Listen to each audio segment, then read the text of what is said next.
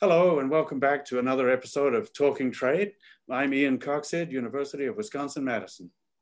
And I'm Sandi Siegel, president of ME Day. And it's my personal pleasure to welcome our guest, friend, and very admired colleague, Ulice Payne. Ulice is the president and managing member of Addison-Clifton, which is a global trade compliance firm. And I read in your bio, Ulice, a quote, "I love to help find solutions to challenges that arise," and that defines you. I think pretty much anything relevant to trade with China, in China, is something that you've been a resource in everything from law and trade agreements to copyright issues, contracts, and so forth. So it's really a pleasure having you here. You've got your offices here in the Midwest, and I know you're very connected to the Midwest and your offices in China. So really a great resource for the trade community. So welcome, great to have you. Thank you, Sandi and Ian. Thanks for the opportunity to chat. As you said, we've been blessed here at Addison-Clifton. We've been in China since November of 2004.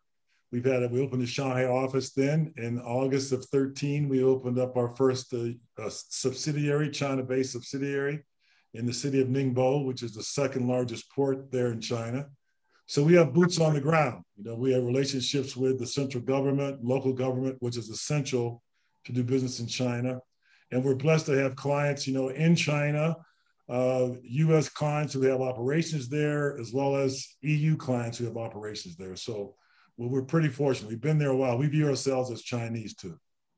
Well, Ulice, you're superbly well positioned to give us the view from the trenches of the commercial relationship with China. Then I want to ask you first just to look back very briefly at the last year and a half. It was kind of a perfect storm, as you know, of trade war plus COVID-based disruptions to markets and to travel. So how did your clients manage to build and maintain their commercial relationships without a commercial presence in the country in the face of all that uncertainty? Ian, you make a good point. I think the COVID era had an impact on both U.S. and China, of course, the world, but clearly on U.S.-China trade. There was a natural political drawback for nationalism, to protect your own. Yeah. And so we did the same thing here as they did in China. I think also what was really prominent in the last year was the power of the Chinese Communist Party, the CCP. Yeah. Where the way they handled the COVID lockdown was a way in which we couldn't do in the US, right? Where the government says you do it and you do it. So the rise to power and continued acceleration of the current leader, Xi Jinping, was just accelerated in the last year, right? Because people had to look to him to what do we do in this situation? Add to that, President Trump's, his administration's view on China and battling the trade unfair practices just added to the pile. So effectively, we've seen as our clients, most are in China for China because the market's so big. Right. On the other hand, there was a pause on plans and sometimes a beginning of a reconfiguration of their supply chain involving China. Yeah, I get it. And without a stable commercial presence, it must have posed some real challenges, especially for the new entrants into that set of activities. There's no question about it. And I think the takeaway in my view is they're the number 2 GDP economy in the world. We're the number 1. And none of that changed by the COVID. Correct. Right? The challenges that were there before are still there today. That's right. Now, looking forward, Ulice, I guess we're looking at a bit more stability, both in US trade policy and in the COVID situation in the global economy. But there's still a lot of mistrust between the US and China. And then China's trade policy remains very aggressively focused on this, the idea of dual circulation, which basically prioritizes the domestic supply chain. So what are the near-term prospects for US firms seeking to engage in the Chinese market? What special challenges will they face? And, we all sit in different seats as companies, but one good thing to look at, I guess I would point people to is the American Chamber of Commerce in China, which we're a member. They do an annual survey of their members. And there were about 200 companies who responded. And all of them said, while things slowed down and changed a bit in the last year, that they're still committed to China. If you listen to the Nike CEO in their earnings release a week ago, he said, we're in China for China. And I think that, so that really didn't change. So we would encourage all of our clients and US companies to say, look, your long-term strategy probably hasn't changed. They're going to be the largest economy on the planet. You probably want a piece of it. Right. How do you go about it? You have to go work with the government, but I do think opportunities are probably brighter now than ever. One other point I'd make is, and I encourage people to take a look, China operates on 5-year plans. Back just in March, they announced their 14th 5-year plan that runs through 2025. Yep. And that would give you a signal as to where the country's economy and initiatives will be focused. It was on climate, energy, and biodiversity. So I think you'll see that there'll be accelerated opportunities in China now, post-COVID, and now post-Trump administration. Right. Now, Ulice, I want to bring it down to a really granular level. A lot of commercial activity is very much based on relationships, and relationships are hard to manage when you don't have a stable commercial presence. So what kind of issues did you see coming up in that area? Was it harder for contracts to be signed, or harder for understanding to be maintained at that individual level?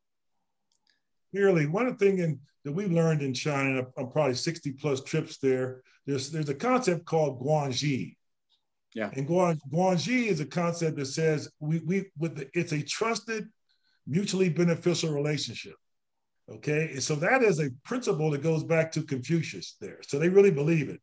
And I think in a way, US, we feel the same. We want to get along, but you must respect us. Right. So I think what we found here with the Chinese, that we all recoil to a nationalist position around the world. Every country did, right? Lock the borders down, keep foreigners out. But now that the dust has settled, what we see is for companies is, if you're in the space of innovation, environmental cleanup, digitization, e-commerce opportunities, that's where the explosions occurred. We also seen a model called C to M. We usually B to B, C to B, but C to M is a model that we saw flourish in the last year, where basically you go from consumer to the manufacturer using an e-commerce platform, which is great for US companies.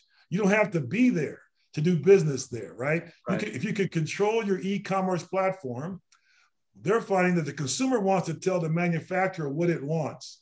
And if you're able to do that, you can break through a lot of these barriers of distrust, and so forth. So we'd encourage, again, take a positive look at the opportunities that have come as a result of COVID and the Trump-Xi conflict. So I'm curious, Ulice, and as we wrap up, we've got about 2 minutes to go. How much more challenging has it been with the inability to travel and due to face-to-face negotiations and conversations and whatnot, in this climate, because that's so important, as we know, to the Chinese and doing business in China. So how have you dealt with that, and how have you addressed that? Well, we have calls each week, a couple times a week, on WeChat, which is one of those software platforms that President Trump had banned, and now President Biden has said, okay, so TikTok and WeChat and the like are now available. So you're right, the distance made it difficult, and that's where trust comes in, right? That you must develop a sense of trust. We do that with US clients as customers as well, right? That we want to have a trust relationship. So it was a strain, but like most things, Sandi, they say trade is like a tea bag. Until you've been in hot water, you're not much good, right? So the tea bag, we were tea bags, right? And now we see the tea, as they say, if you leave the room, the tea gets cold. That's a concept in China, right? So we didn't want to leave the room. It was a tough time. We encourage our clients to go back to the business. What are you good at? What is the value? And just think about the concept of guanxi, developing a mutual trust-based relationship.